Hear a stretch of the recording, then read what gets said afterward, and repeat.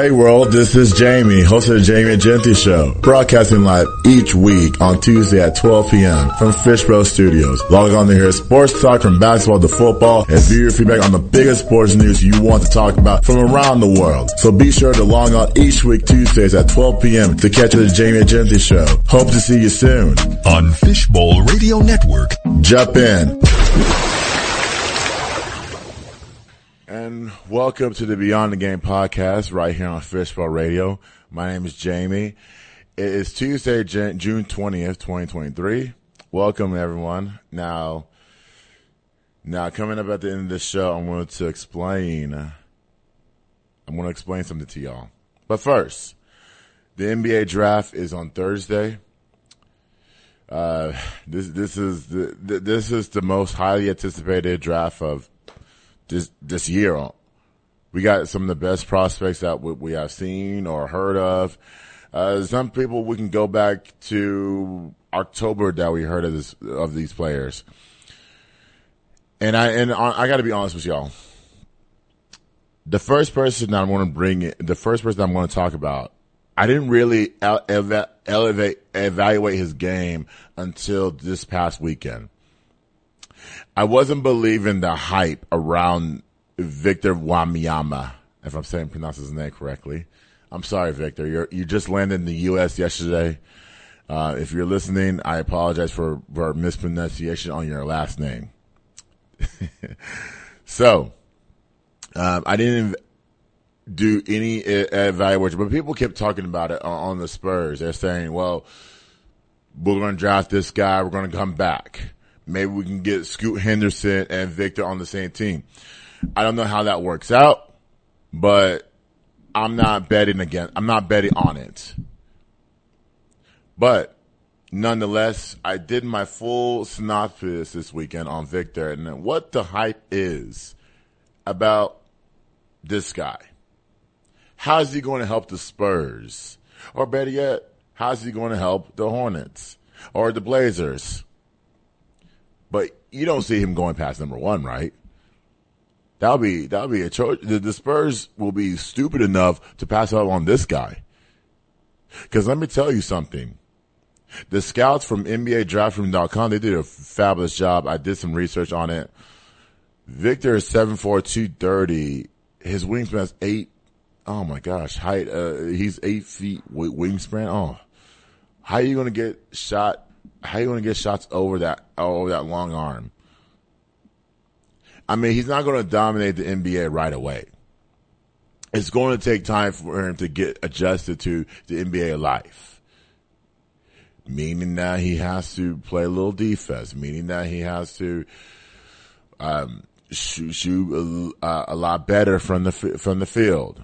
He averaged 21 points a game.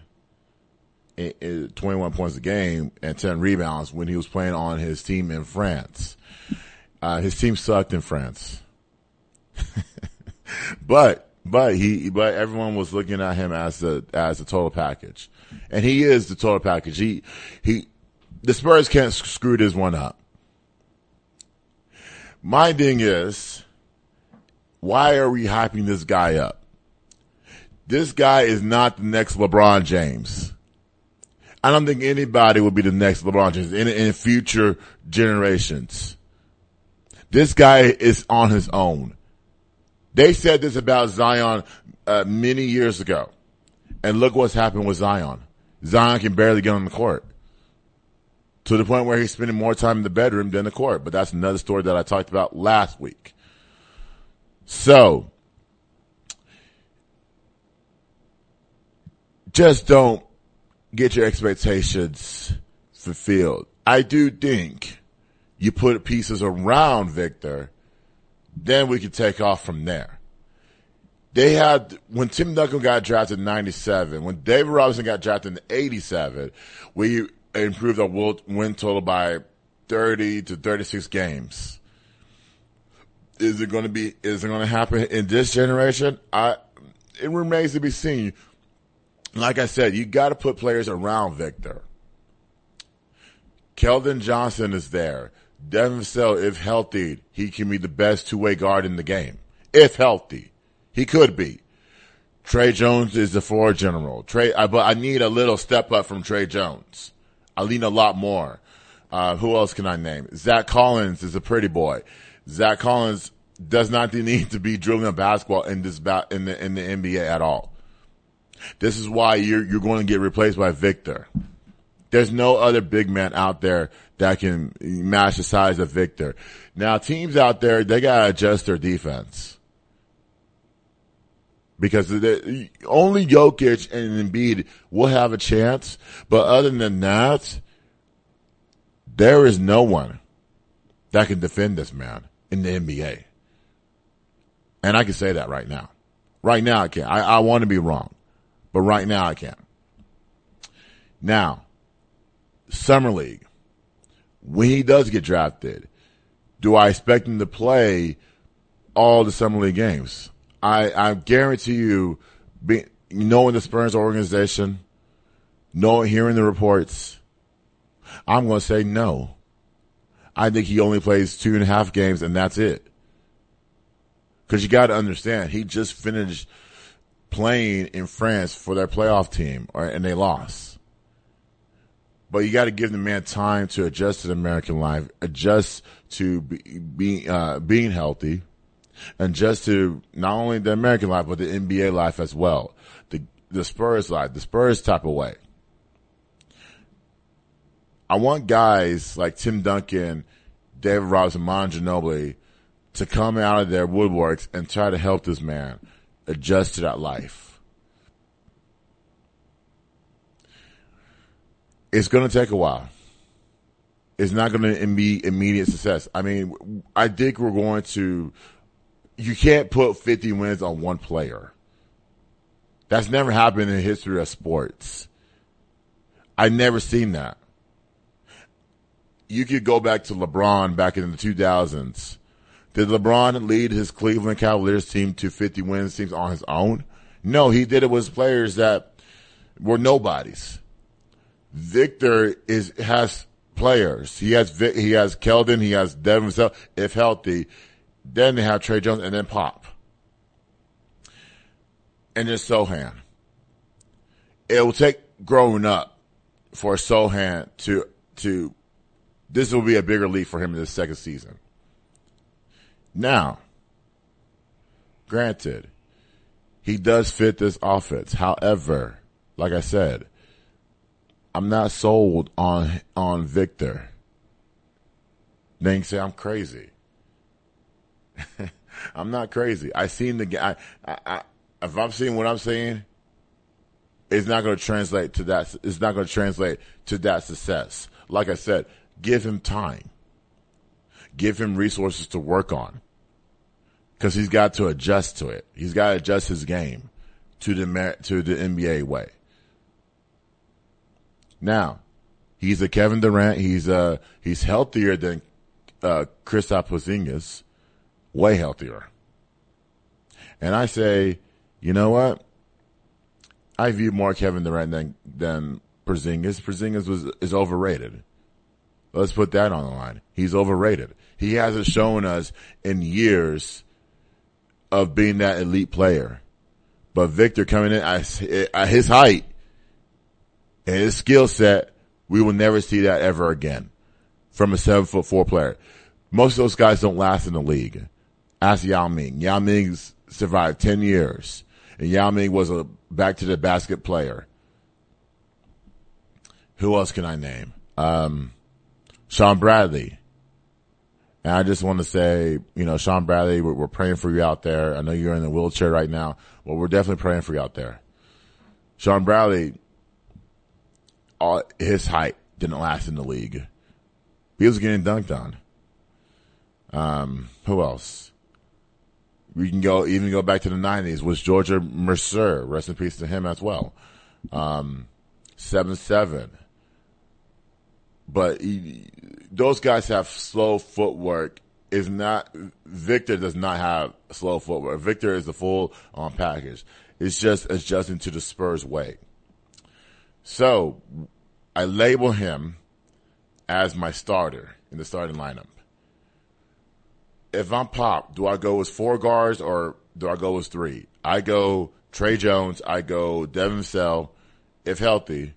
Then I go with Jeremy Sohan at the 3, and then Keldon Johnson at 4, and then Victor at 5. Solid starting line, right? It's a starting lineup that could win you 50 games. Maybe even 40. I'm going to say 45 at best. I know this is going to be a tough season for the Spurs coming up, but if they hit the jackpot in free agency, you go get yourself an Austin Reeves. You go get yourself these guys that produce on playoff teams.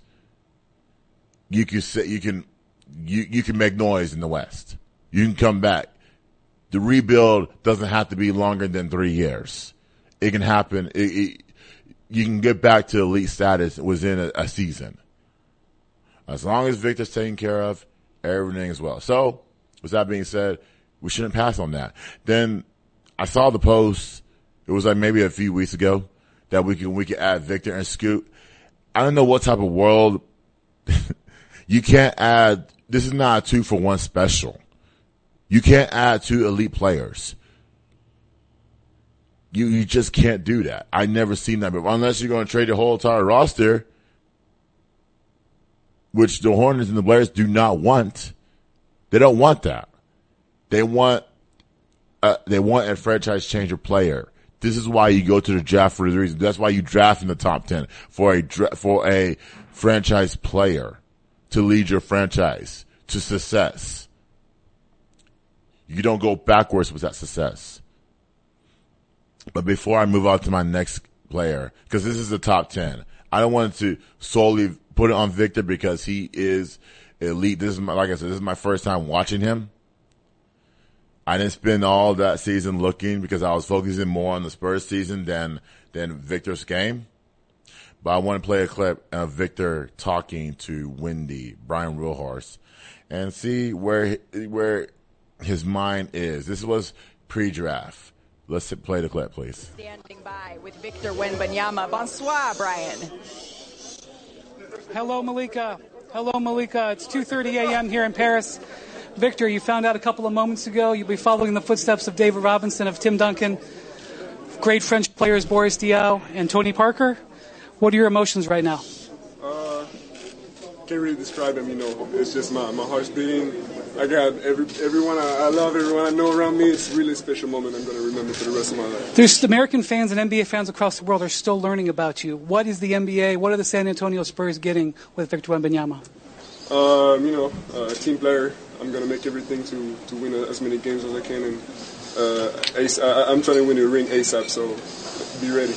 So the San Antonio Spurs were tied up in knots. I talked to their general manager, Brian Wright, today. He's been not able to sleep for a week.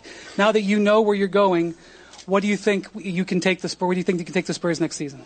I'm gonna try and bring my talents here. I love Texas. I've been there before. I'm really happy, and I really can't wait to meet the fans and to meet hopefully the team I'm about to join in June. Well, they look forward to meeting you. You're headed to San Antonio. Malika, back to you. Thanks for watching ESPN on YouTube. For live So anyways, you heard from Victor, and another player was Taco Fall. Taco Fall was a fan favorite back for a short time ago, and he still is to this day. We don't know where he's playing at. Maybe he's playing the G League, all that stuff, but he's not one of those players, like I said. So, Victor, we pray for it. I pray for success for you. Don't get too much into the hype. And the Spurs are not. The Spurs are going to do everything they can to make sure that he's taken care of. He doesn't preach. He doesn't work well. He doesn't get too big of a head. So, number 2, that I hate talking because we talked about this guy during the NCAA tournament. He committed a crime. Well, he was part of the crime. And I just don't know why he's in the draft, but he is. And these things I can't let go because someone died. And there was a child. Well, she has a child. So was not seen, and now I don't want people to celebrate this man, because I won't. I mean, he's trying to move on. This is tough. But it's going to be Brandon Miller. He's 6'9", 200 pounds. He's got a decent game. He was from Alabama. He averaged 19 points a game and 8 rebounds. He shot 54% from the field. He's a Danny Green Danny Granger, if you remember him, and Rudy Gay. Type of build of players and type of game. His game reminds me of Danny Granger more than Rudy Gay. So, with that being said, he's athletic. Is between the Hornets and the Blazers where they want to go. The scout has him going to the Blazers, but he can go number 2, number 3. He just had another workout with the Hornets yesterday. Well, either yesterday or Sunday. So we got to see where the Hornets go from there, or the Blazers. I think he fits more with the Blazers. I agree. He can provide that scoring. But accountability is one. And I want to speak on that accountability with John Morant in about 30 minutes. Well, after I finish this list. But you can't forget what he went through in college. College basketball-wise, he was a great player. But the mind has to work for us. The mind, he's got to be able to take accountability for his actions. He's got to watch his back for everywhere he goes. He's got to be the prototype athlete that people will think of him. Again, you don't have colleges saving you. This is what I talked about many months ago was my podcast. You don't have that space anymore to save you. You have to save yourself at some point, Brandon Miller.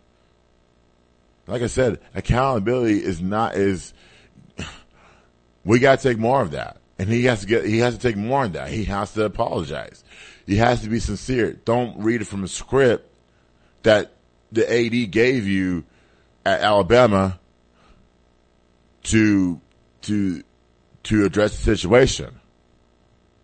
Now, I wish they would have handled it better, but you're coming to the NBA now, and you can't have anybody.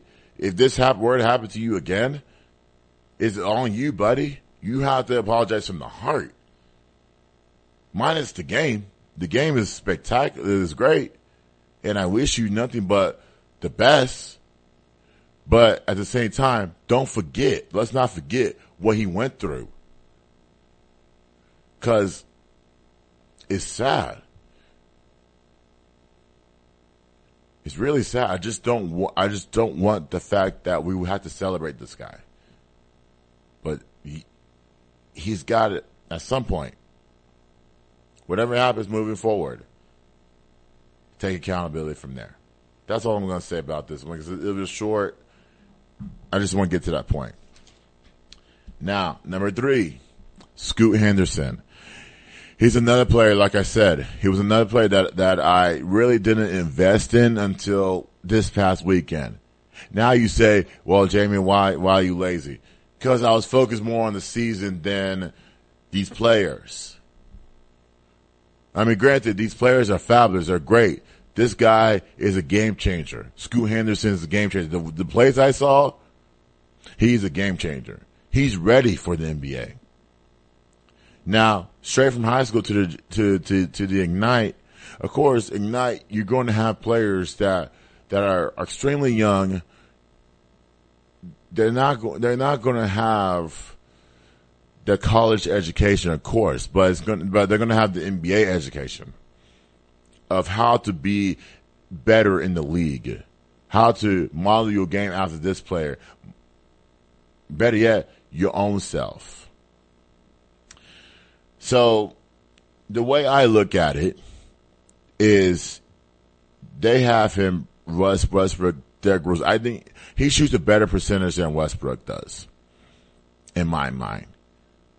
You take the time to work on form shooting. You take the time to work on the pull-up game, your drives to the basket. Where are you going to find your teammates?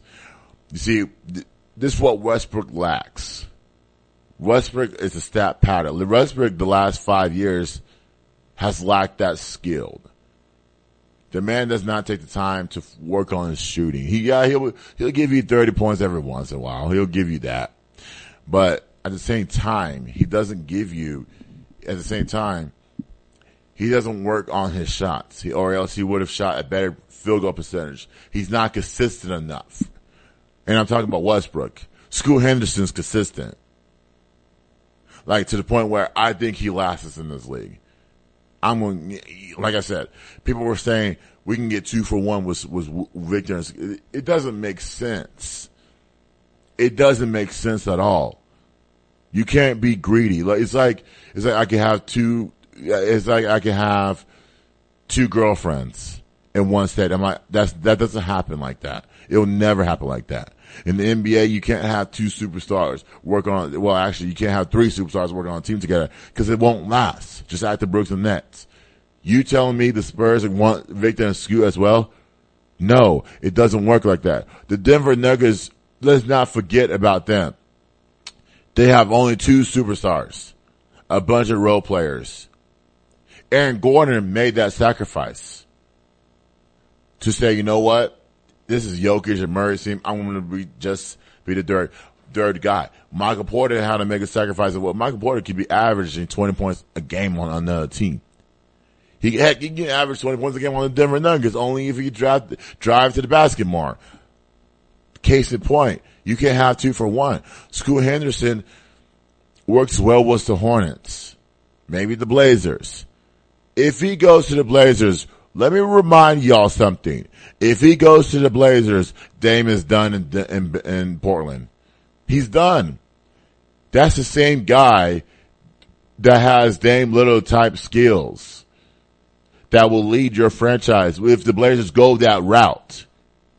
Heck, if the Hornets go that route, then you can immediately put him in the starting lineup along with LaMelo Ball.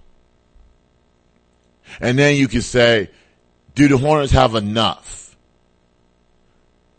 Jordan said, I'm going to put in somebody else's hands. And rightfully so. If you can't lead a franchise to numerous playoff appearances, you got to give it up. As Jerry Jones, you should take notes. Michael said, I can't get this team going. Easy enough. Let me just give it to somebody else. And I'll still be here. Maybe he can help the players out to adjust to the NBA life.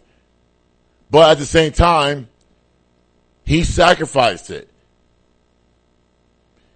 And now it's in somebody else's hands to not only bring players to Charlotte, but to hire a coach that can invest in talent like Ball, talent like Henderson, if he does go there. Rozier's still on the roster. Hayward's still on the roster. Patrick Washington showed some maturity last season. This Hornets roster is good enough to make the postseason in next season. If they don't, Clifford's gotta go. If you have less than 7 wins come January, you gotta go. You gotta turn the page. And I believe Scoot Henderson fits that mold in Charlotte. You can go either way with Portland. But he does fit, but Charlotte is the best fit. If you want to win now, he's that best fit. Number 4, Anthony Black. He's from Arkansas. He's 6'7", 210. Combo guard for me. He's more of a combo guard They remind him of, if I can pull it up here, they remind him of Josh Giddey, and I do see that from him. Josh Giddey has not molded himself in this league, and I'm anxious to see that ASAP. But Anthony Black was the trade of Bradley Beal, and like I said, he can be that franchise changer. And like I said, you need franchise changers in this draft so that you can be decent enough again. Anthony Black has that. Believe it or not. You just traded Bradley Beal, the Wizards, to Phoenix. Now you're saying you don't want Chris Paul. Where are you trying to put Chris Paul at? Chris Paul's a winner in every right.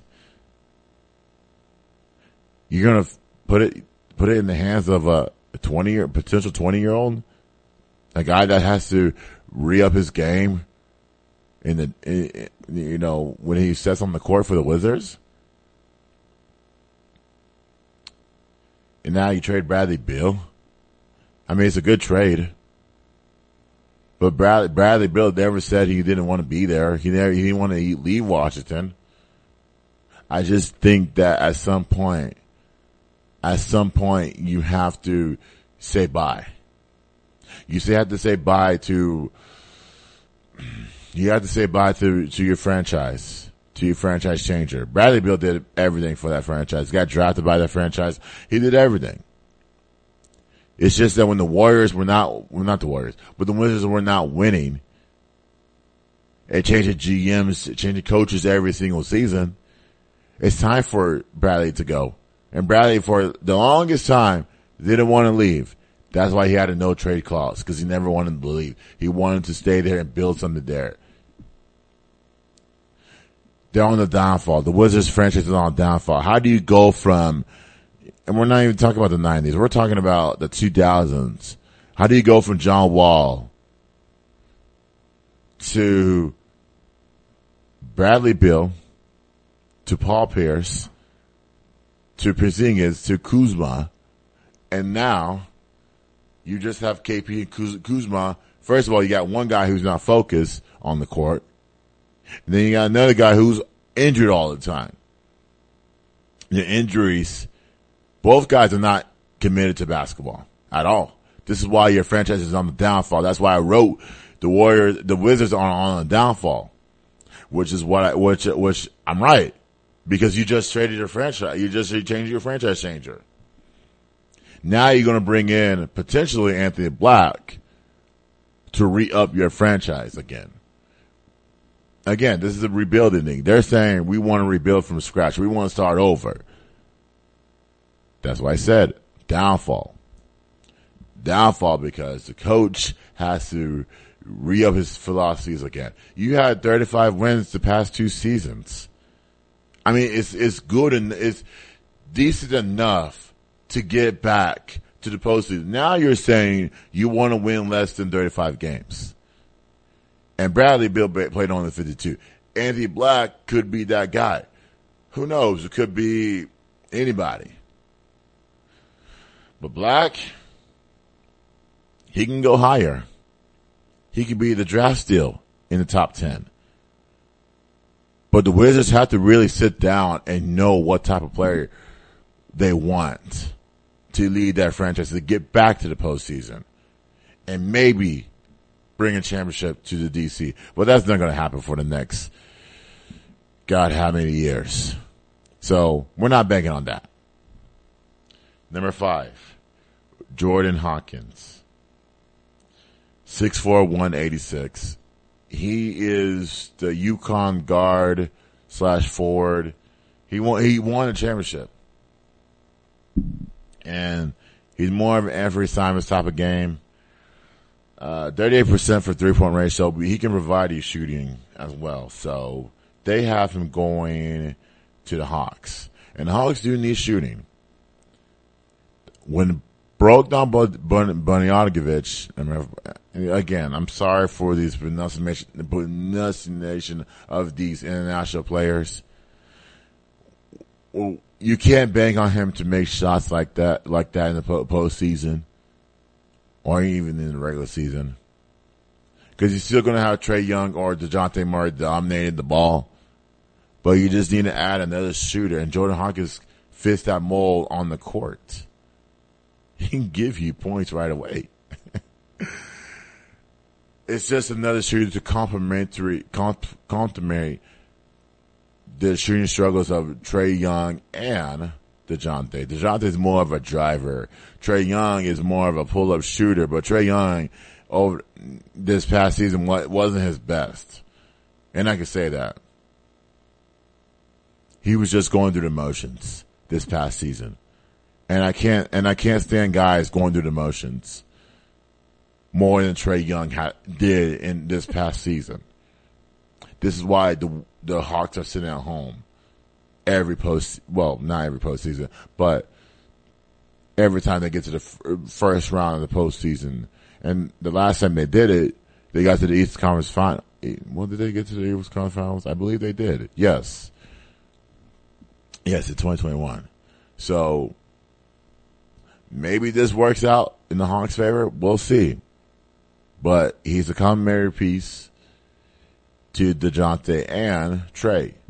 The only difference is who's going to be the main guy in the fourth quarter who gets the ball off the curl screens. It's not going to be Trae Young. Definitely not DeJounte. Definitely not Brogdon. Brogdon's more of a spot-up shooter. Jordan Hawkins is more of he can pull up, and when he's feeling it, he can pull up from anywhere. And he fits the Hawks offense. That's number 5. Number 6, Grady Dick. 6'6", 204. He's the Kansas small forward. They have him going to the Jazz. And they compare him to Brendan Rush and Reggie Miller. More Miller than Rush as far as body control goes. He's more athletic than Reggie Miller. This guy can get to the basket at ease.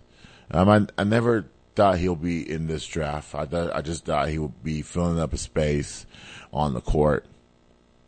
Did they have they said they have him going to the Jazz. This was previously updated yesterday. So they're switching these things around. He may fit with the Jazz. He may fit with. I have him going to the Thunder because he was a 12th pick. Because I look at the Thunder and I say, you know what? This is the best group of players I ever seen. You talk about making a playoff run. If you can just add one vet, not even a vet, you just have complementary players. You got Shai, you got Lou Dort, I'm anxious to see what Chet is going to do when he comes back. Jaden Williams, the small, bulky guy. Who else? Josh Giddey. I mean, this team was within a half away of making the postseason. And this team made the playing game on the last day, well, not even the last day of the regular season, 3 days before the regular season ended. And you talk about being ahead of the rebuilding process. They're there. Now we don't have to talk about a rebuild. If you draft Grady Dick in your offense, you're going to get the best. Like I said, this team could win 40 to 45, maybe even 50 games with the core that they have. And I'm not crazy when I say that. They're way ahead of schedule.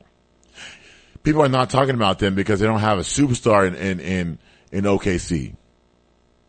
That's why they talk about Phoenix, they talk about the Warriors, they talk about the Lakers, and none of those teams won the championship None of those teams. But they don't talk about where OKC is going to be in the next season or two. Heck, they don't talk about Denver. That's another story. But this Thunder team, you add a Grady Dick to your offense, you're going places. But that remains to be seen because, like I said, they're switching it up. They're switching it up every single minute. They may fit on this team. They may fit on this. I do see him going to the Jazz. Again, this is part of the Rudy Gobert trade that they made last season. So, if I'm the Jazz, do I give in? Do I say, you know what? Do I add a Dick to my offense?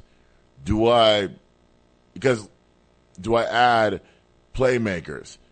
Because I don't see the Jazz going anywhere again. And the start is going to be like, they're not even going to get off to a fabulous start like they did the first 10 games of the season last season, this past season. They're not going to get there. They might go backwards. But I want to be wrong. Number 7. Jarreese Walker. 6'6", 248. He went to Houston. He was a 2002 freshman of the year. 2002-2003 freshman of the year. He averaged 11 points a game and 6 rebounds. Shot 47% from the field. Rookie of the year. His shooting will be an issue. They have him going with the fifth pick to the Pistons. Let's see if that's right as of yesterday. Ooh, they have Derek Lively going. Oh, that's crazy. Oh, yep, they have it right. So the Pistons. Okay. They're not even talking about Isaiah Stewart. Maybe I say Isaiah Stewart comes off the bench for Monty Williams. And I told someone this last week. I said, Monty Williams has a work cut out for him. I do think that Detroit Pistons team will be engaged enough. I use engagement as for Monty Williams coaching the Pistons 2 episodes ago. He pairs well with Duren. They have the same body type, but you talk about 3 big men with the same body type. Well, actually, yes. Yes, you talk about 3 men with the same body type. It's going to be tough. It's going to be tough who gets to start. This guy can start right away, but it's going, like I said, it's going to be growing pains coming into to a team that hasn't won in years, but could win again in the East with Monty Williams as your head coach. See, he does remind me of the Paul Millsap, but a quicker Paul Millsap, than more athletic. Again, it's the rotation problems. Who do you put in as the 4 or the 5 if you're running a team? If I were running this team, I would put more Duren than Walker. And then the Pistons are like, well, maybe we can add Draymond Green. Listen, Draymond Green is not that type of vet that's going to sit on the bench and tell you what to do. Draymond Green is going to do it by actions. He's going to do it by doing it on the court. Now, granted, do I see Draymond going to Detroit? No, it's not going to work out because you got 3 big men, and he won't want playing time. You got to understand the pay too, and he's not there to be an influence on the guys. He's there to play basketball, to produce a championship, and that championship has not closed for Draymond. The Pistons are on building blocks. This is going to take a while. They got to find that player that's going to be the head of that franchise. It could be Walker, it could be Cade Cunningham, could be Jaden Ivey, could be anyone.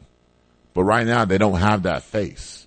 It's just a bunch of guys that are trying to figure out where they can engage at, how they can engage. It's going to be a process. That's why I said last week when I was having this long conversation with this guy, I said it's going to take a while. Maybe his third season he'll get it right as long as the same players stay there and not fall out. Cade Cunningham, they could be something. Remains to be seen. Number 8, Kaysen Walker. 6'2", 195 pounds. They have him going to the Raptors, was the 13th pick. He is Drew Holiday, elite defender. He's more, I do. When I was watching him yesterday, I do mount him as a Drew Holiday. I also mounted him as a Colin Sexton. You remember Colin Sexton? The former Cleveland Cavaliers draft pick, and now he's on the Jazz just trying to stay on the court. He hasn't stayed on the court in the season. So now, back to Kaysen Walker. Best handles in the game. The Raptors are looking for that, like I said, every team's got to have a franchise changer. And Kaysen Walker can be that guy, despite his height and his weight. Many years ago, they won the championship in 2019. When they hired Darko Rajajovic, I can't pronounce, he's from Serbia. I'm sorry, guys. I can't pronounce these names. This is rebuild. You draft him, he is immediately a franchise changer, player, whatever you want to call him. So, now you got Fred VanVleet opting out, saying that, hey, we won a championship. We want to be elite again because we don't want to go through a rebuild. We went through that. Now you say to Kaysen Wallace, if he does get drafted by the Raptors, can you fit in right away? It just, you still have Pascal on the team. You still have OG Anunoby on the team. You still have, not Valanciunas. He's in New Orleans. Okay. You still have Chris Boucher on the team. You still have talent, but that talent is going to get you back a little bit. That's what I think of this franchise. And that's why Masai Ujiri didn't think this through was hiring a coach. This was a quick hire. You weren't thinking about Doc Rivers. You definitely weren't thinking about Mike Budenholzer, which I do think those guys will still get a job next season. It's just that the NBA's changing. The NBA's changing. The organizations are changing. They want to go more rebuild than starting from what's there. And what's there is the Raptors almost made it to the postseason. It's just that they had injuries. They had inconsistent play. Nick Nurse wasn't the type of guy he was 4 years ago when they won the chip. But the organizations are changing. We just gotta, I guess us Raptors fans, you gotta accept it. Number 9, Jet Howard. 6'7", 220. This is the small forward from Michigan. This is Juwan Howard's son. I think his younger son or his oldest. Either one. But this is the son of Juwan Howard. Not built his game like a Jet. Not like his dad's game. This is different. And they have him going to the Nets with the 22nd pick, if I had that. Yep. They have him going to the Nets with his 22nd pick. Mike Miller is the comparison. And watching it, yes. And he does fit where Brooklyn needs to fit. At this point in time, you need to move on from Ben Simmons. And I'm not saying this guy's going to be a defender, but at some point, if I'm Brooklyn, if I'm waiting on a guy to get healthy, and then the guy has to sit out again, But again, I have these younger players that are itchy to play right away with a Jet Howard who could fit in Brooklyn, what Brooklyn's running, who could fit with Mikal Bridges, who could fit with a Spencer Dinwiddie, Dorian Finney-Smith, and all those guys. Let's not forget Royce O'Neal. Then I can add a Jet Howard to this offense. Remember, the Nets have the 21st and the 22nd pick. They can't fail in this draft. They will not fail in this draft. So this guy, Jet Howard, is ready to play right away. And I say that with an honest answer. You still have Cam Thomas. You still have Cam Johnson. I mean, this Brooklyn Nets will be the sleeper of the East, in my eyes. They'll be the sleeper of the East because you have a defensive-minded coach in Jacques Vaughn. Yes, of course, he's going to struggle on the defensive end but he can provide you offense, and which Brooklyn was missing in that playoff run last season. So, with that being said, at some point, what type of team does Jacques Vaughn want? And to me, at some point, you just got to say bye to Ben Simmons at some point. That's my ordeal.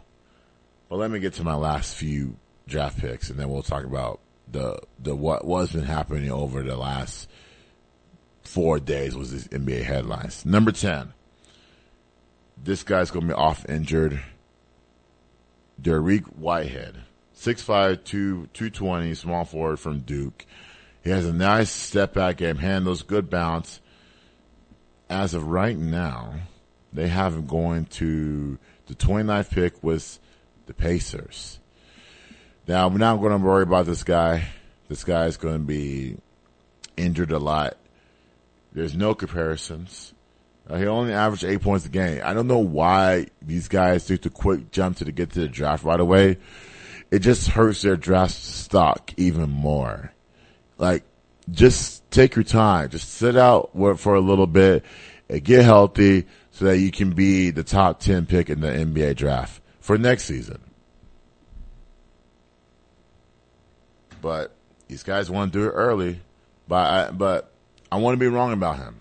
I don't know him personally. I don't know. There was only a few clips on his game, but his injury history is long. Well, not long, but it's to the point where you have to get surgery, and now we're begging you to get ready for the season. It's not going to work like that. So it remains to be seen. My nose players is Chris Murray. Not Kyler Murray. That's the brother of Keegan Murray for the Sacramento Kings. They have him going to Sacramento.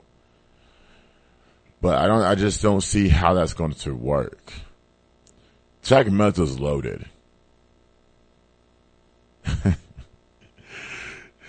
But they have him going to the 24th pick was the Kings, like I said.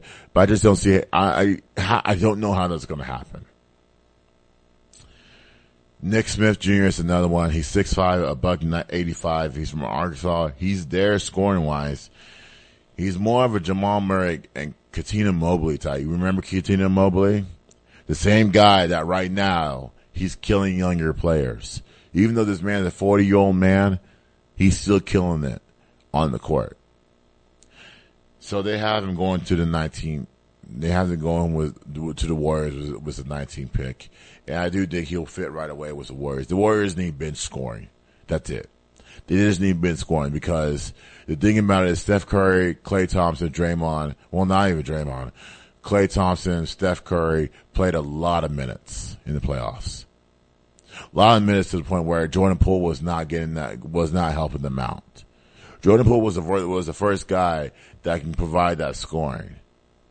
And Jordan Poole can still provide that scoring, but these days, his game is not focused. His mind is not focused on the game anymore. And he's young. I still think he has a lot of upside, but if you're not focused, somebody else will come take your spot, and that's where Nick Smith can come and take your spot. You just gotta be careful. If the Warriors draft well, they have the 19th pick. They draft well. Jordan Poole has to watch his back. I'm just saying. You just got to watch it, because this guy can replace you in the rotation, and you may never see the court to the point where you may get traded. But it starts right now. But that's my top 10. Hopefully these guys go to the teams that are ready for them, that can go and produce right away. And that's why I put this list down. Now let's get to these NBA storylines that's been brewing the last few days. John Morant. As y'all may have heard, he was suspended 25 games for the 2023-2024 season. He has credentials for his return. And I'm almost going to play a clip, but I heard everyone from Stephen A. to Shady McCoy, which we're going to play that clip right away. I didn't want to play Stephen A.'s clip because he came from the heart. But I'm coming from my heart too. Guys, let me tell you something. We have a chip on our shoulders as becoming African American athletes, as we are right now. I was born in 1987. You can guess my age right away. I was born in a 2-parent household. I have 3 brothers and 3 sisters. So there's 7 of us in the house. Our parents did a good job. Not awesome. They did a good job raising us. They did a good job setting that standard. And my parents don't listen to this podcast, by the way. They just criticize it and make harsh comments. But that's another story.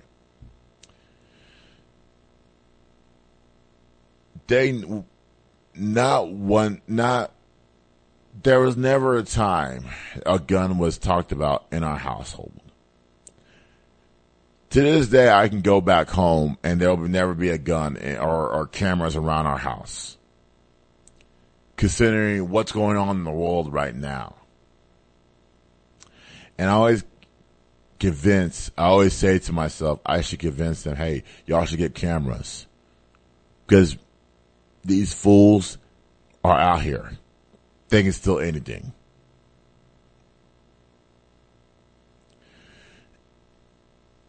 Never the case when it comes down to our household. Now, we were sheltered. We had to earn everything the hard way. We had to earn our dues. Our parents paid for it, but at the same time, we had to make sure that we were producing off the court, off the field as well. And we were. I wasn't the straight A's in the family. Let's get that out of it. But we worked hard to get our dues to the point where we're producing out there. So anytime people see the last name Magenti, they always come up to us. They want to talk to us, all that stuff. That happens to me it happens to me a lot more than often. I can go to St. John's, the Apostle Catholic Church, and they'll know, and I can run to somebody and say, hey, do you know an Agenti family? And they'll know us. Because we started from that church, and we're still in that church. But I could tell you that, well, I kind of moved on from the Catholic Church, but that's a different story for a different day. So, with all that being said, I don't know why John Morant's doing these things. I don't know why we got guys like Shady McCoy fighting for this guy. He is the reason why our younger guys are struggling in this world. Well, not even struggling, doing stupid things off the court. So I want to play a clip from Shady McCoy. He said this on Speak. Let's play that clip, please. NBA suspending Ja Morant for 25 games without pay for conduct detrimental to the league. Now, additionally, the Grizzlies star will be required to meet, quote, certain conditions, close quote, before his return, and he will not be allowed to participate in any public league or team activities. Morant issued a statement. He apologized, previously acting in. Punishment is not just for the sake of an action, 2-5. In my mind, punishment should deter you from ever thinking about doing what you did to be punished in the first place. 25 games ain't enough. 25 games? What's that? What's that, Shady? So to me, punishment too light. Is it too light in your mind? No, I think it's too harsh. Whoa. They should have gave Ja Morant 15 games. And you talking about $15 or $75 parking tickets, $35 for towing or whatever it was? Yes, sir. Yes, sir. This man's lost almost $50 million. That's harsh enough. I think he's what? He's not eligible for the first team All-NBA. Yep. Yeah. Right? So that's $40 million he lose right there. Mm-hmm. I think all the endorsements he's lost from these actions. And then if you add on, even like the suspension now, going to 25 games, that's $300,000 a game he's missing. Sure. So when I look at this situation, it's like, okay, how can we help Ja Morant? I don't think suspending him for 25 games is going to help him be better. There should be more, I think, stipulations as far as more community service, more making it more awareness for him, more mentorships, things like that. And he has to go through these programs compared to the sitting the guy out of the game that he loves. This guy dreamed of playing basketball his whole career. Sure. And my thing is to make him go through that missing games. What does that really do? It's other ways to touch players, not about just making them miss games and making them miss money, because we do want this guy to take care of his family. Yeah, that's true. Right? Yep. Let's say that, I'll knock on wood, but if things, go wrong and then 12, 13 years later, he don't have no money, it's like, dang, well, y'all took $40, $50 million from the kid. I'm always trying to see the better of a player. How can we help Ja Morant the right way? I don't think 25 games is doing that. Slick, don't you think there is a misconception, right? And I've been guilty of saying it, that, Ja Morant lost out on $40 or $50 million, or he's given up $40, $50 million. You can't count money you don't have. The $40 or $50 million that we talk about Ja Morant losing, which I have publicly said he's losing, was based upon him making an All-NBA team, first or second team last year. It would have been an escalator in his contract. Yep. But it's not like he had the $50 million and then lost it. Yeah. He was just eliminated from the opportunity to gain it. Slick, is this punishment, is this suspension too light? No, it is not too light. Because of the words, not the games. I'm not hung up on the games. And Shady, I think we are close to agreeing on this, even though you think it should be fewer games. I don't think it should be fewer games. I think it should be whatever games or whatever time is required for him to get right. Because I've been around Ja, and he's not a dumb guy. And he's not as much as his behavior might suggest elsewhere, otherwise, he's not a careless or reckless guy.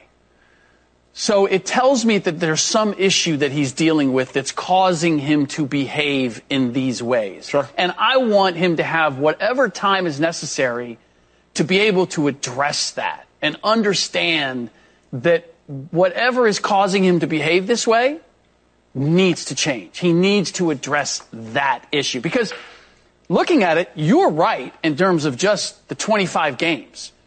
Gilbert Arenas, gun issue. Javaris Crittenton, gun issue. Those guys missed half a season. They were suspended in January for the remainder of the year. So suspending Ja in this instance for half a season would have been, the precedent would have been set for that. Mm-hmm. But I'm just not concerned about the time. And I think one of the other things that kind of shocked me in terms of it being light was that it said in the statement that he told the league, this will not happen again. Mm-hmm. Promised Adam Silver, this will not happen again. Right, okay. And it happened again. Yeah. So you give the commissioner your word that I'm not going to do this anymore, and then you go ahead and do it. If I'm the commissioner, and I dare say the previous commissioner, David Stern, he would have come down a lot harder because he was in charge when it happened. See, that's my issue, though. Like, okay, so a young man, he made a promise. Yep. I won't make these same actions again. And it happened. Cut it. Yep, cut it. That happens. So, anyways, This is the problem with Shady McCoy. Shady McCoy is the reason why we're having this problem, guys. Was our young guys. He said 15 games. Like what in what world is 15 games? He's still going to do the same damn thing. Well, no, I can't say that. This is his last chance. Okay? In my eyes. 25 games is more gracious than enough than what I previously said. I previously said a full season. Gabe said 41 games when he was here in May.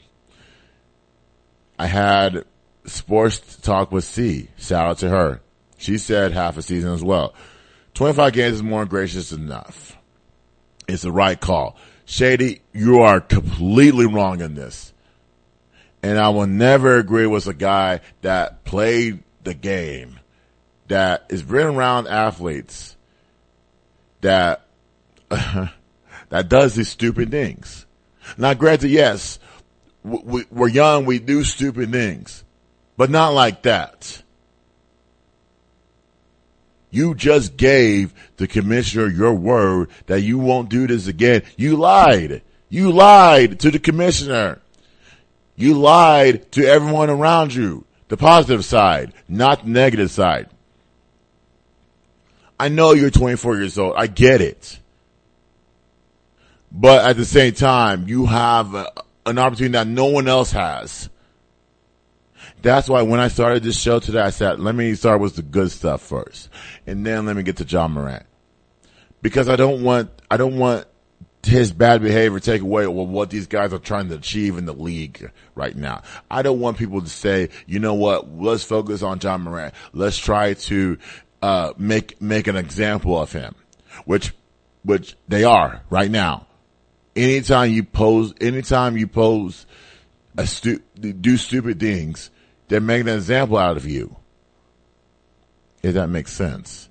The NBA, I would have said, okay, this is gracious enough. This is good. Maybe it takes the time for him to get right. To say, you know what, let me cut these people off. Let me try to be that good, fabulous NBA player that people are not wanting to see, but that want from me. And if you want to do that life, pass the ball to somebody else. Pass the ball to these younger guys that can make a difference on the Grizzlies for their franchise. You are their franchise. They love you there. But if you're going to go out and do these stupid things to embarrass them and embarrass the NBA, then Adam Silver has no choice to kick you out. Now, we don't want that happening, but at the same time, you continue to do this path, it's going to happen to you. And I just don't want people to hear from Shady to say, hey, 15 games, that's stupid. That's stupid to me. You got to have accountability. That's accountable enough. Basketball should be less of your mind right now, John Morant. It should be more about being a role model. These younger guys that are coming up, they're going to idolize you and say, hey, we're going to analyze our game after John Morant. We're going to talk like him. We're going to walk like him. We got to stop this. We got to hold our guys accountable. You taking the easy way out. Like this is ridiculous. The NBA Players Association is planning on fighting this. And I'm like, why? Don't waste your time fighting for a guy that lied to the commissioner, that lied to y'all as well. Just let it go. You have more positive players in the league like this. LeBron, in his 20 seasons in the NBA, has never done this. But everybody that I talk to wants to bring down LeBron about the amount of championships that he doesn't have. He can never top Jordan. Of course not. It's changed. But do you ever see him doing stupid stuff off the court? This man is building a change in the country. Jordan did that as well. Do you see Steph Curry doing that? Do you see Draymond, as much as he's talked on the court, off the court, he's a positive influence. But you don't want to highlight that. You want to highlight a guy that makes $200 million a year. That's on him. That lost over $60 million. That's on him. Shady McCoy. That's on him. He did that to himself, not the NBA, not the commissioner. He lied. We followed the route of Shady McCoy. Our lives are going to be screwed. But we talk about him more than we talk about LeBron, more than we talk about Steph, more than we talk about Clay. There's more positive guys in the NBA that we wanted to talk. We want to give them their grace. We just played the whole entire finals a week ago. Did you ever hear of one player,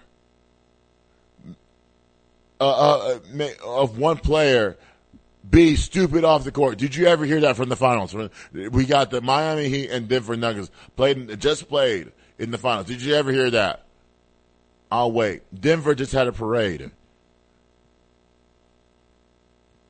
Okay. So why are we focused? Why are we trying to baby this guy? Of course, yes, absolutely. We need to provide the resources for Ja, but it's up to Ja to take advantage of those resources. Ja has to be accountable for his actions. Every action he takes, every step. You remember that song about Bobby Brown? Every step you take. That's a 90s song.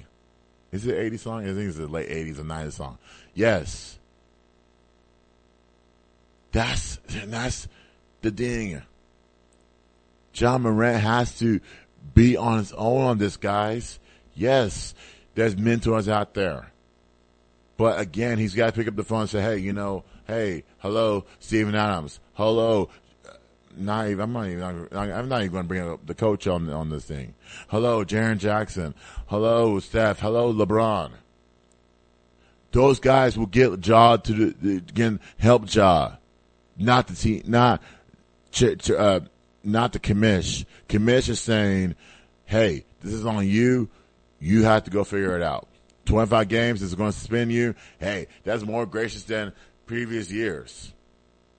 And I remember those times when Gabriel Arenas and Jerry Crichton, who is in prison right now, got suspended by the league. Yes, David Sternwell came harsher. Absolutely. God rest his soul. But this is good enough to take a step back and say, I screwed up. How am I going to fix this screw up so that this does not happen again? I don't lie to people. Hey, if it takes cutting this person off, cut them off. We don't want to listen to Shady McCoy like that. Again, there's more positive African American athletes in this world that are built for this, that can take Ja's position. Because listen, if Ja wants to go do his thing, no one's blaming him. No one's going to, hey, we try to put hands. We try to be a phone call away. But like I said, this is Ja. This is his decision. 25 games is enough. 15 games is stupid.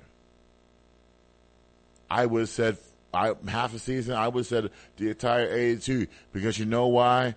Because there's other players in this league that are more positive than Ja. Now, let me get to this Bradley Beal stuff before I leave, before I go to break. Bradley Beal got traded from the Phoenix Suns got traded from the Wizards to the Phoenix Suns for Chris Paul and Landry Shamet and the draft pick. Downfall. So my projected starting lineup. This is weird. It is so weird. Devin Booker plays the 1. Bradley Beal 2. Josh Okogie 3. KD 4. DeAndre 8 and 5. Now let's play a clip from Stephen A. And I'm not sold on this either, and I'm going to tell you why after Stephen A. speaks. Let's hear that from Stephen A. It's all right. I mean, I'm not sold on it. I'm certainly not Kendrick Perkins. I don't know what the hell he's talking about. The best team in the NBA. I don't want to hear that. No, I'm not. You got to fill out your roster before I'm willing to make that kind of proclamation. But I will say this. Kevin Durant is that dude when healthy. We understand it. We understand how special Devin Booker is. I loved seeing him at the 1 once CP3 went down as well. A couple of games. He's shooting like 80% from the field, 60% from 3-point range in that series against Denver. It was something spectacular to behold. When you look at Bradley Beal, one of the great players to have not ever been in a conference finals in terms of scoring. I'm speaking specifically about that.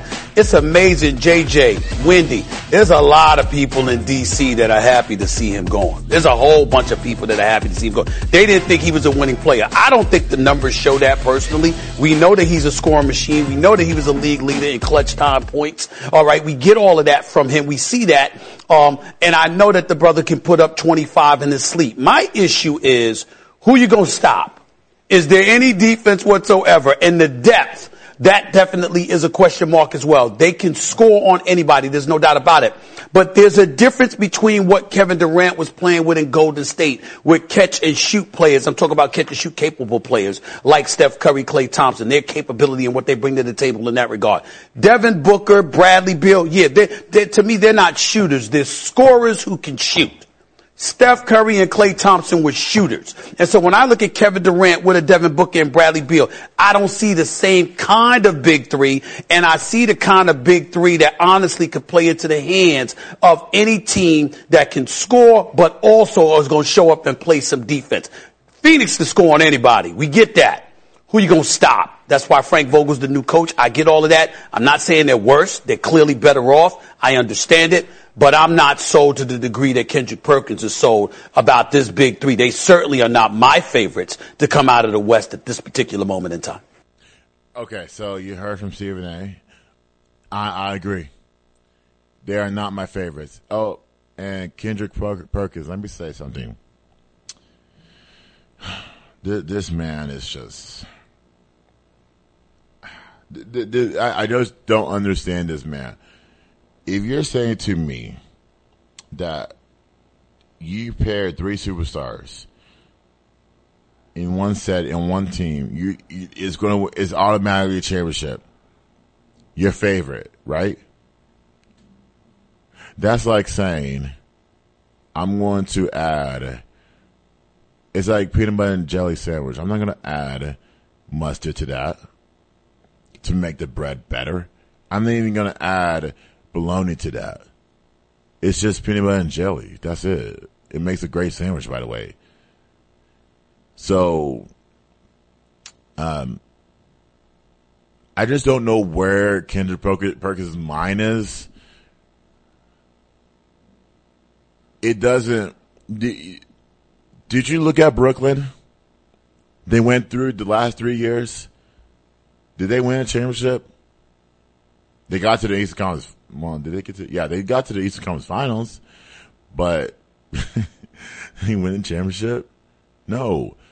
So to me, they're one of the favorites, but it's not automatic championship success. Let's not forget who won the championship last week. Just last week. And we're giving more grace to a team that just built it, that's got to buy, that the players got to buy in, versus a team that won the championship a week ago. It's their first one, and you got to beat them to get to win something. That's gonna be a tough task to ask. You got Ayton getting bullied by Jokic. You can't keep that guy around. You can't keep Ayton around. You gotta trade him. You gotta get rid of him or do something. Cause obviously he doesn't fit where y'all are running. Yeah, Frank Vogel's going to preach defense. Yes. But y'all have to buy in to what he's selling. He's selling you defense. He wants y'all to play defense. Devin Booker, Kevin Durant, Bradley Beal. Bradley Beal has, like I said, like Steven said, Bradley Beal has never been in the Eastern Conference, in a conference finals in his career. That's hard to believe. When you play was a team that's on the down for a long time, that's been there, that will never get up until somebody says, okay, we're going to change this franchise from scratch. So I don't believe what Kendrick Perkins is saying. I just think that he's ridiculous. It's like, damn, dude, like you could have gave the Denver Nuggets more grace. But then again, you know, Phoenix, they got to continue to build their roster with guys that are going to buy in. They made it to the conference semifinals, but nothing after that. And the window is, you're saying it's open? I'm saying they got to put some pieces around them first before you say, okay, they're automatic championship, and they got to win one. They got to win a championship. But I just don't see that happening in the next year or two. I just don't see it. It's going to be another failure. And then now what we're going to say a year from now. We're still not going to give Denver Nuggets their flowers, or even or any other team. It's always going to be the Lakers and the Suns that we're going to give flowers to. We're not going to give it to any other team outside of that. We're never going to do that. I am. Because Denver won the championship, like I said, a week ago. No one's talking about them, about adding players. Who's going to resign this? But you want to talk about a guy that suffered in Washington, then now he goes to Phoenix, and that's automatic championship. It takes time, Brad. It takes time, Ken. You know this. You know that you know that you were on the Celtics. You knew you had to add KG, Paul Pierce, and Ray Allen. Without those guys, you don't win a championship. You're in rebuilding. You don't beat the Lakers. The Lakers beat you. You don't get back to the finals in 2010. So with that being said, Kendrick, you're wrong. It takes time to rebuild your roster. Again, the West, to me, you got to get through Denver. Possibly the Lakers. If the Lakers resign their guys, let me tell you something. If they don't resign Austin Reeves, but they invest more in Anthony Davis, this team should not be the favorite to win a championship. And I'm going to tell Gabe that whenever I see him. You can't tell me you lose out on Austin Reeves and you're still in championship status. Now, I'm not telling y'all to rebuild your roster again. I'm telling y'all to keep the same guys there. But that remains to be seen. So with that being said, guys, I wish Bradley Beal success. I hope he goes on, I hope he makes his amends. He gets to the conference finals as he should. And the Suns work it out. Add some players here and there and go from there. It's a long 82 game season. We just gotta see what happens game by game. All right. So coming up next, let's talk about 5 ways the UNT football team can win the AAC in 2023. It's a new conference.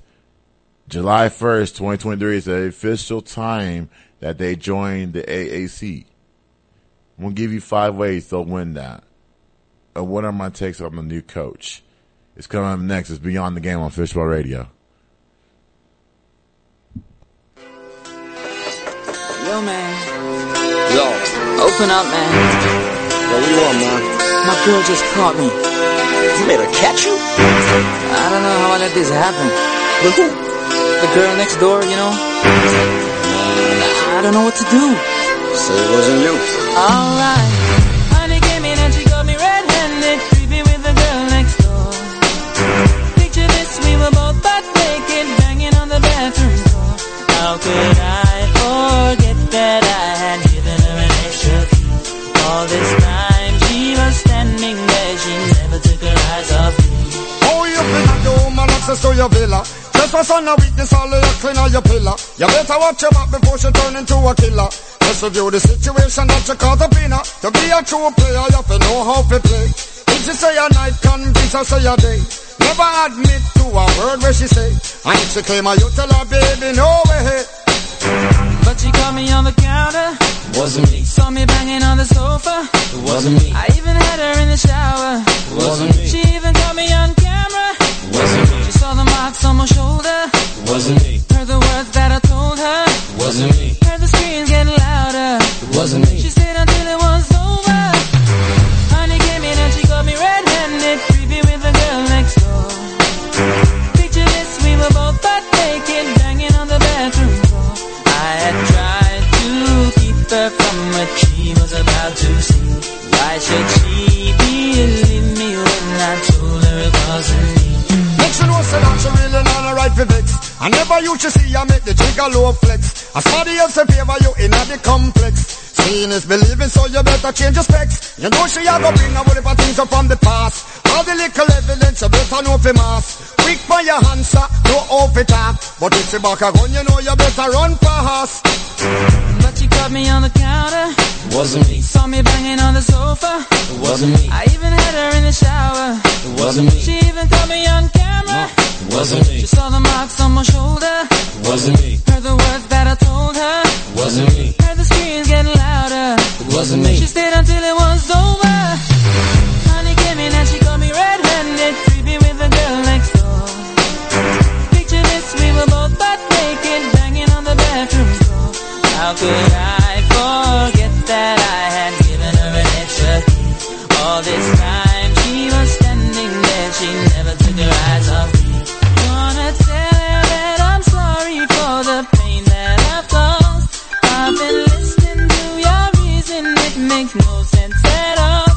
Need to tell her that I'm sorry for the pain that I've caused. You may think that you're a player, but you're completely lost. That's why I say, honey came in and she got me red-handed, creepy with the girl next door. Picture this, we were both butt naked, banging on the bathroom floor. How could I forget that I had given her an extra key? All this time she was standing there, she never took her eyes off me.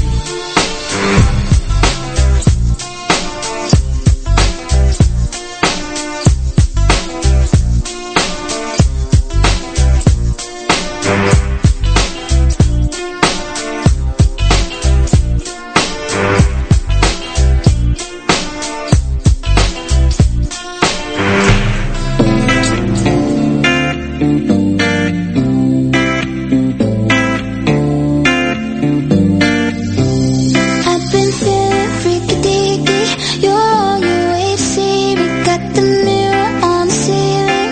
You're in the mood to please me. I've been feeling freaky deaky. You're on your way to see me. Got the mirror on the ceiling.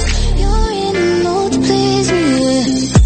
My little shorty always on time. I pick you up, come outside, take you for a ride. Body like December, gone summertime. Take off the top, sweet Caroline. Meet my jeweler, put ice on that. Yeah. 2 diamond chains, what's the price on that? When you work, what you work, I invest in that. Yeah. Itty bitty waist, but your so fat. Let me slide in and Wayne Gretzky. Let me see it bounce like a jet ski. Hey, I know you wishing he was like me. Like late night calling me for some good. Hey. Freaky deaky. You're on your way to see me. Got the mirror on the ceiling. You're in the mood to please me. I've been feeling freaky deaky. You're on your way to see me. Got the mirror on the ceiling. You're in the mood to please me. I get up,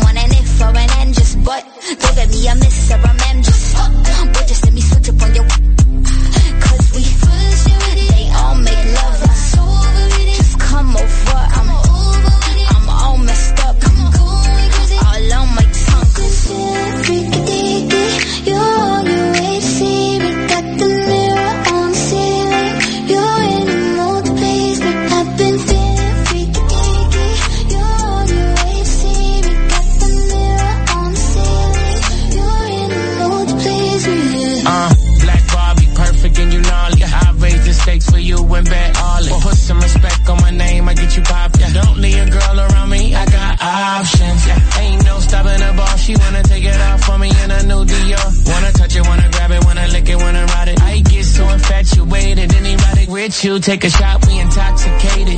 Taste so sweet, like the rapper, baby. She never was a freak and she said you made me. Forever, forever, ever, juicy baby. Freaky deaky, you're all you wait to see me. Got the mirror on the ceiling. You're in the mood to please me. I've been feeling freaky deaky. You're all you wait to see me. Got the mirror on the ceiling. You're in the mood to please me. Back it up. I wanna see you back it up. Go ahead, back it up. Go ahead, back it up.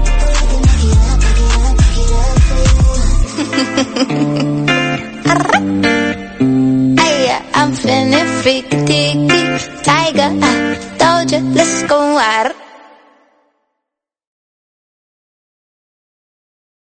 On Fishbowl Radio. My name is Jamie. So, anyways, we talked about the 5 ways. Well, actually, we're going to talk about the 5 ways UNT Football can win the 2023 AAC conference.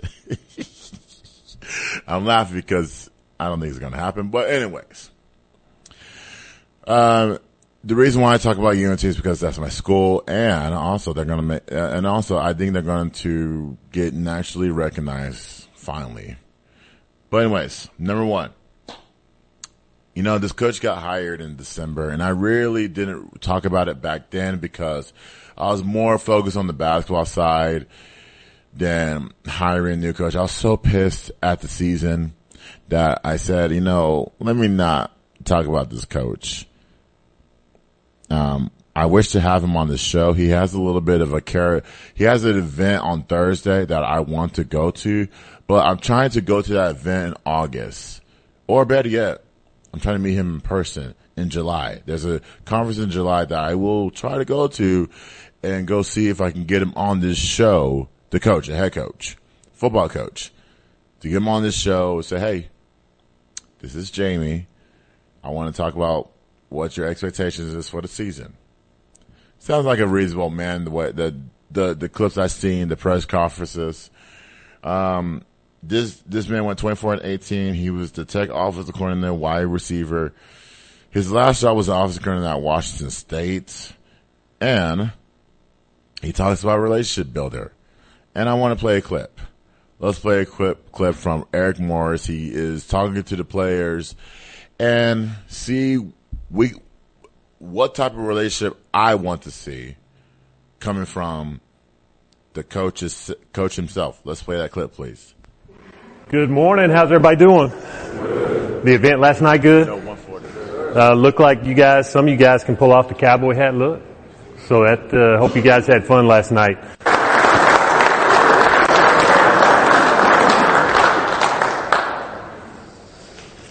Oh, what a day, man. First of all, I want to thank Athletic Director Jared Mosley. What a great opportunity. I'm just damn proud. Damn proud to represent this group of men right here. Damn proud to represent this university, Denton, Texas, and to make this the premier, football program of Texas. And I believe we can do that. As we talked about relationships for a little bit right there, which is really important. And for relationships to happen, it goes both ways. And you have to pour into each other and understand where everybody came from in this group. And I'm going to spend time to do that. To create relationships, I have to give you my time and you have to give me your time. It's as simple as that. There's no other method. And I'm committed to do that to every person in this room. I promise you that right now. I've always had a chip on my shoulder and wanted to prove I was going to be the best through hard work and dedication. Together by building relationships and knowing that bricks don't build championships. Bricks don't build championships. People do. The men in this room, that's what builds championships. You got to be able to trust me and I got to be able to trust you. And that's going to take time. It's not going to happen right now, and I don't want it to happen right now, nor do I expect it to happen right now. But some of the things to build trust, is we got to tell each other the truth. And I believe that. When we sit down and I get to know you one-on-one, tell me the truth. I want to build a strong relationship with you. But I believe that when you love one another in the locker room, we go all out together on one mission, that great things can happen. Unbelievable. Things that you never thought could happen. My job, the course of the next month. Number one is to build relationships with everybody in here. So the one thing I'll promise you that each person in here is going to have my time. We're going to sit down. We're going to get to know each other. Find out what makes you tick. Find out the things that you think that we're doing well as a team right now. Find out who the leaders of this team are. Find out some things that we need to improve on. I will always listen. My door will always be open. That's one thing I can promise you. I want this thing to be a player-led team. And for us to do that, that's got to mean that we got to have a great relationship, and you got to come into my office and we have to share. Okay, the next thing, okay, I'm going to build relationships and then put together an unbelievable staff. Okay, that shares my same vision, that's going to pour into you both on the field and off the field. And make sure that you're growing not only on the field, but as a man. Okay, and developing each and every day. Okay, so close right now, we're moving into a great new conference in America. Okay, and we're going to have to start doing the little things right to just put this thing right over the hump. So we're going and winning championships in this damn thing. Hey, pleasure being here. Look forward to meeting you all. Go Mean Green. All right. So you heard from Eric Morris. That's the head coach of the UNT football team. I'm excited.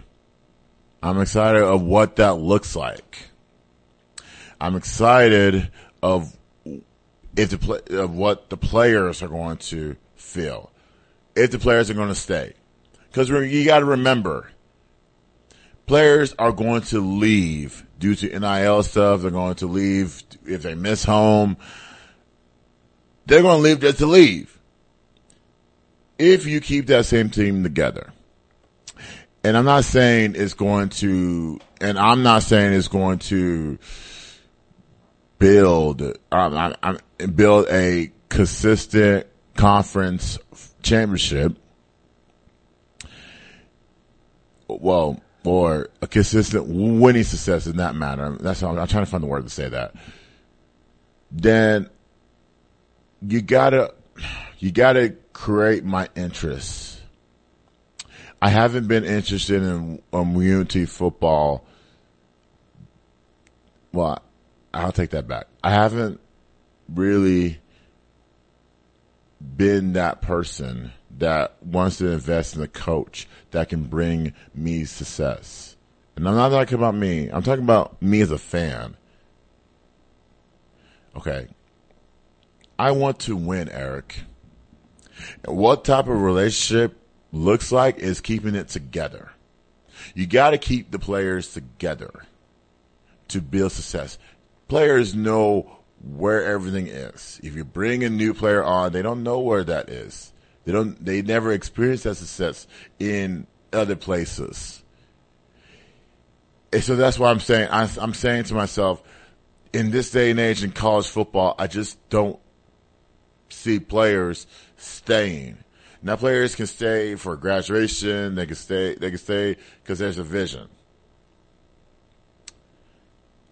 And that vision is, for me, it is time. I want to see how much time you invest in these players. I want to see if you're going to keep your word, not only to us, but to the players. That's my thing. Number 2, who's the quarterback? So we went from Ani. Ani was the 30-year-old quarterback that we talked about last season. There'll be no 30-year-old quarterbacks on this team. I could tell you that we got J.D. Head. I don't know him. He's a transfer from Louisiana Tech. We got Stone Earl. He had some experience last year. Then we got Jace Reuter. He didn't play at all in 2022. And then we got Chandler Rogers, who is a transfer from Louisiana Maroon. This man threw, for 2 seasons, over 3,000 yards and 24 touchdowns and 10 interceptions. Good stats. He's from the area. Mansfield, Texas. Lake Ridge High School. Didn't get a chance to watch the spring football game, but I'm anxious to see a practice. I'm anxious to see what type of player what type of quarterback this player is going to be. I'm anxious to see that, and I want to see that. Because we haven't had a running quarterback. We always had a pass-heavy quarterback. Our offense can't be built on pass-heavy quarterbacks. The way our receiving core is, you have to have a mixture of both. And Chandler Rogers, the highlights I've seen, he has a mixture of both. But at the same time, I think he wants to use his legs more than passing the ball. Considering the fact of we don't have talented receivers on this team. And I can say that honestly. So, with that being said, it's going to be tough but this is a clear runaway of Chandler Rogers. I could be wrong. They could go a different route, but Chandler Rogers is that main guy. It'll be a mistake if you name the guys that I mentioned on that team. Number 3, their offensive strengths. The strengths on this team last year was the running back. From Adeye to Ragsdale to Attaway and Johnson, they combined for 2,000 yards and 44 carries. Now, to me, there should go 2. Adeye and Ragsdale. They had the most yards out of the last 2 that I mentioned. Adeye is more of a downhill runner. Ragsdale is more of a runner that can go downhill but can pass out of those screens. I do want to see more of the 2-man running game. I don't want to see the type of run, because the thing about it is we can run the ball. Adeye can have 1,000 yards. Ragsdale can have 1,000 yards. But we need to go more 2-head versus 4 or 5, because we had a bunch of that last year. It didn't translate to that success. But it also does trans back to what the defense is pitching out there. So the only question I have is who gets the ball in the fourth quarter. When you rush over 100+ yards the first 3, and then close game in the fourth quarter, who gets that ball? Do you put the ball in Rogers' hands, who can run? But do you put the ball in Adeye or Ragsdale's hands? But then again, it's up to, then again, you have a running back in Patrick Hobbs that can maneuver that can go to Eric Morris and say, hey, we need to put the ball in either whoever has the most yards in that game. Ragsdale or Adeye. We got to put the ball in those guys' hands. Either or. But again, it depends on what the defense is running. Speaking of defense, number 4. Defensively, we gave up 32 points a game. But this is a struggle that we have had over the last 20 years, 20 seasons. Our defense has been a main struggle. For me personally, going to that school, I've seen the defense struggle for the last 14 years. Okay. I went to the games. I still go to the games to this day as a 30-year-old man. The UNT stuff has never lost to me. I never lost it in UNT. But the defense needs to improve.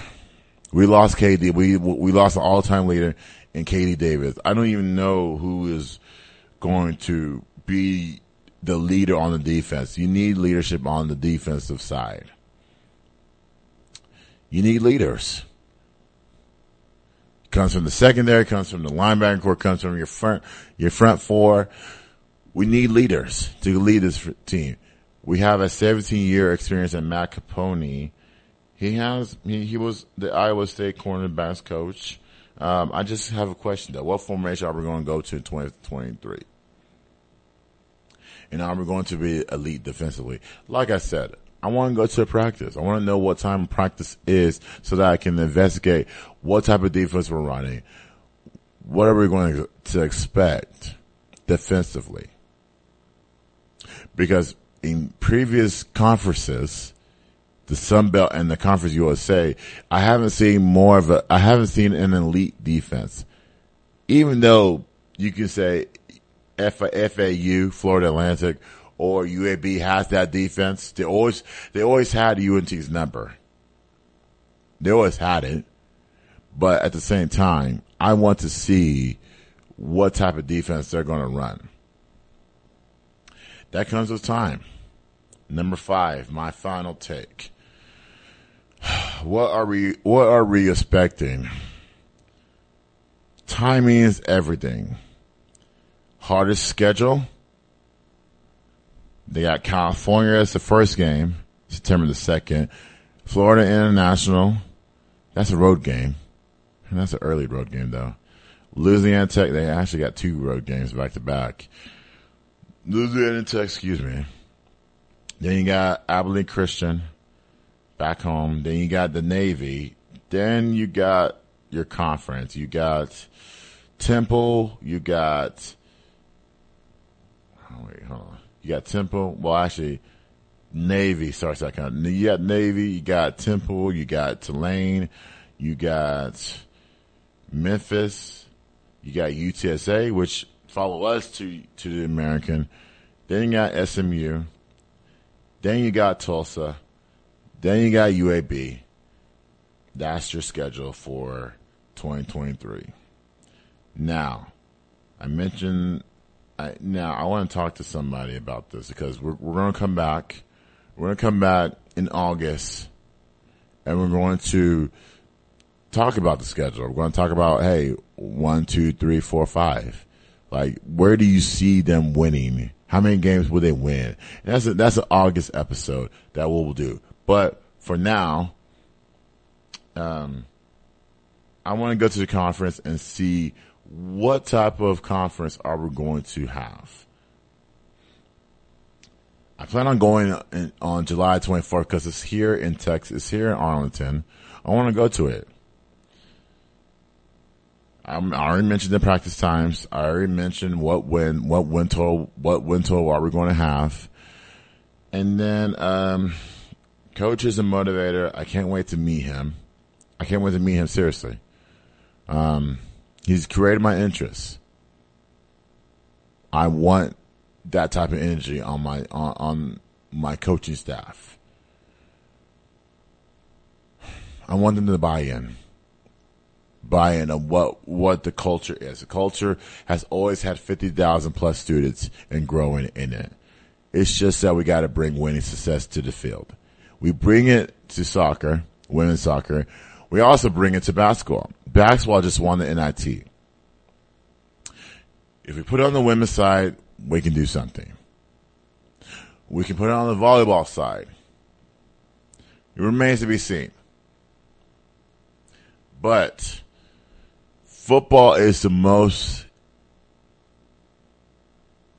exciting interest sport at UNT. More investments go into that than any other sports that I just mentioned. We expect them to win every year. Is it going to translate to winning every year? Maybe. But it's just got to work. And I want it to work, honestly. It's just got to see what happens. And like I said, I plan on being out there this summer. Because I want to introduce myself to them, so that I have a platform that can come and talk, and we'll go from there.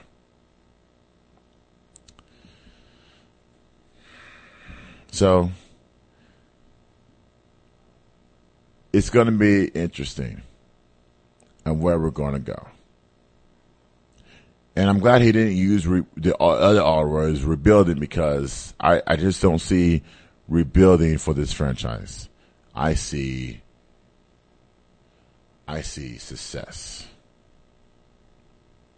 I want to be on that train too, to that success of wherever it goes. Conference championship the first year or the next year, wherever that may be. I think they gave him a 5-year contract, I believe. I'm not sure, but yeah, they gave him a 5-year contract. So That third year is always the year that you have to make improvements. That third year.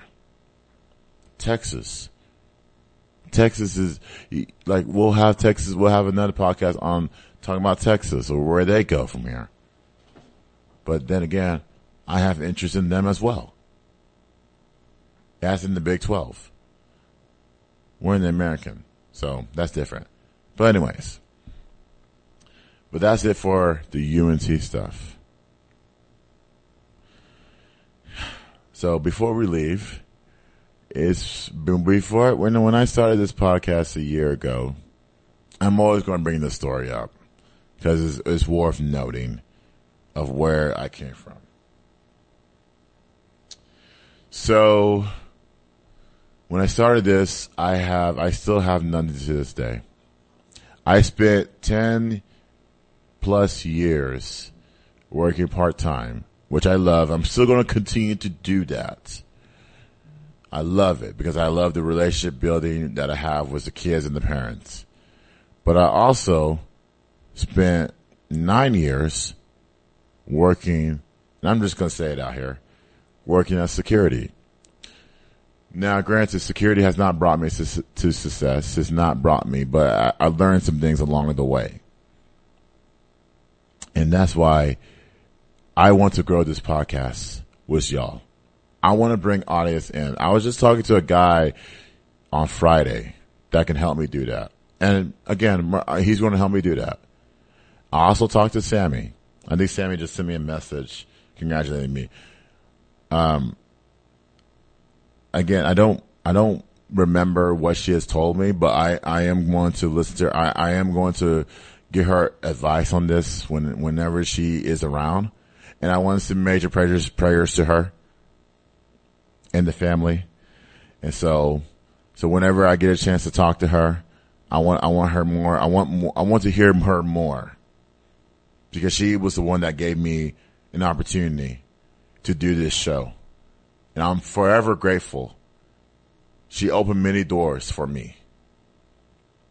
And this is why right now I'm at a point where I'm ready to invest in this podcast.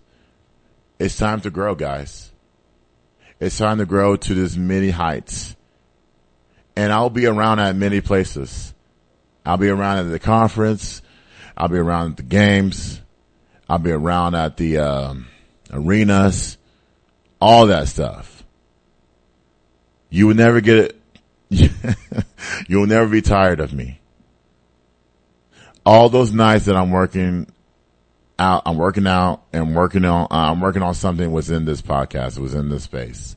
Because I want to do this full time instead of doing security full time. You know. Security has not brought me success, but security has learned stuff along the way.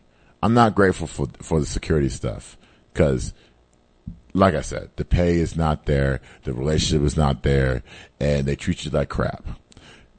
When I came here, the first day was the fabulous day. They never treated me like crap. They gave me my space. They gave me everything. I went into seniors class after this show, and I did my thing from there. This is why I went from an hour to like 2 hours because I said, there's more to talk about. My friend Gabe, who's not here, he hasn't been here. I want to thank him as well. And I want to continue to thank him because he didn't have to do his Cowboys coverage. He didn't have to provide his expertise. He can just sit there and be quiet, but I always appreciate him. And I also appreciate Angela, who's been here for I think the last 2 to 3 weeks. He's been fabulous. Showing me, telling me these things, communicating with me of what, playing the videos behind the board. I'm forever grateful for you, my man. So, but I want to thank you guys. We're not leaving. We got more to go. We got more to come. Digital marketing, affiliate marketing, sponsorships, ads will get this podcast going to numerous heights. And I'm telling you, and I'm working on that right now. But it's a plea. It's a plea for, if you guys know anyone out there If you know something out there, bring it to me because I'll be making decisions within the next week or two, within the next week, because we got to get this going. Football season is among us, and I want to be part of it. I want to be part of it. But I'll do my work on my end. Hey, heck, I might have somebody come sit here and watch me do this podcast. I don't know if I can do that. I think I can do that. I have to ask. But we can do that. Well, but nonetheless, we're working, guys. I'm working. With that being said, that's my spiel for today. Now, next week, we have a guest. She has a podcast on Blues Diva. Her name is Erin Scott. We're going to talk to her about the college baseball that's going on and plus more. And also we're going to talk about the draft. Who won, who lost, and in between. And also you're going to get some WNBA stuff from me. And that's next week's show. But guys, I want to thank you for being here and everything else to listen to Beyond the Game podcast. And I hope to see y'all next week. Thank you guys for having me here. Appreciate you.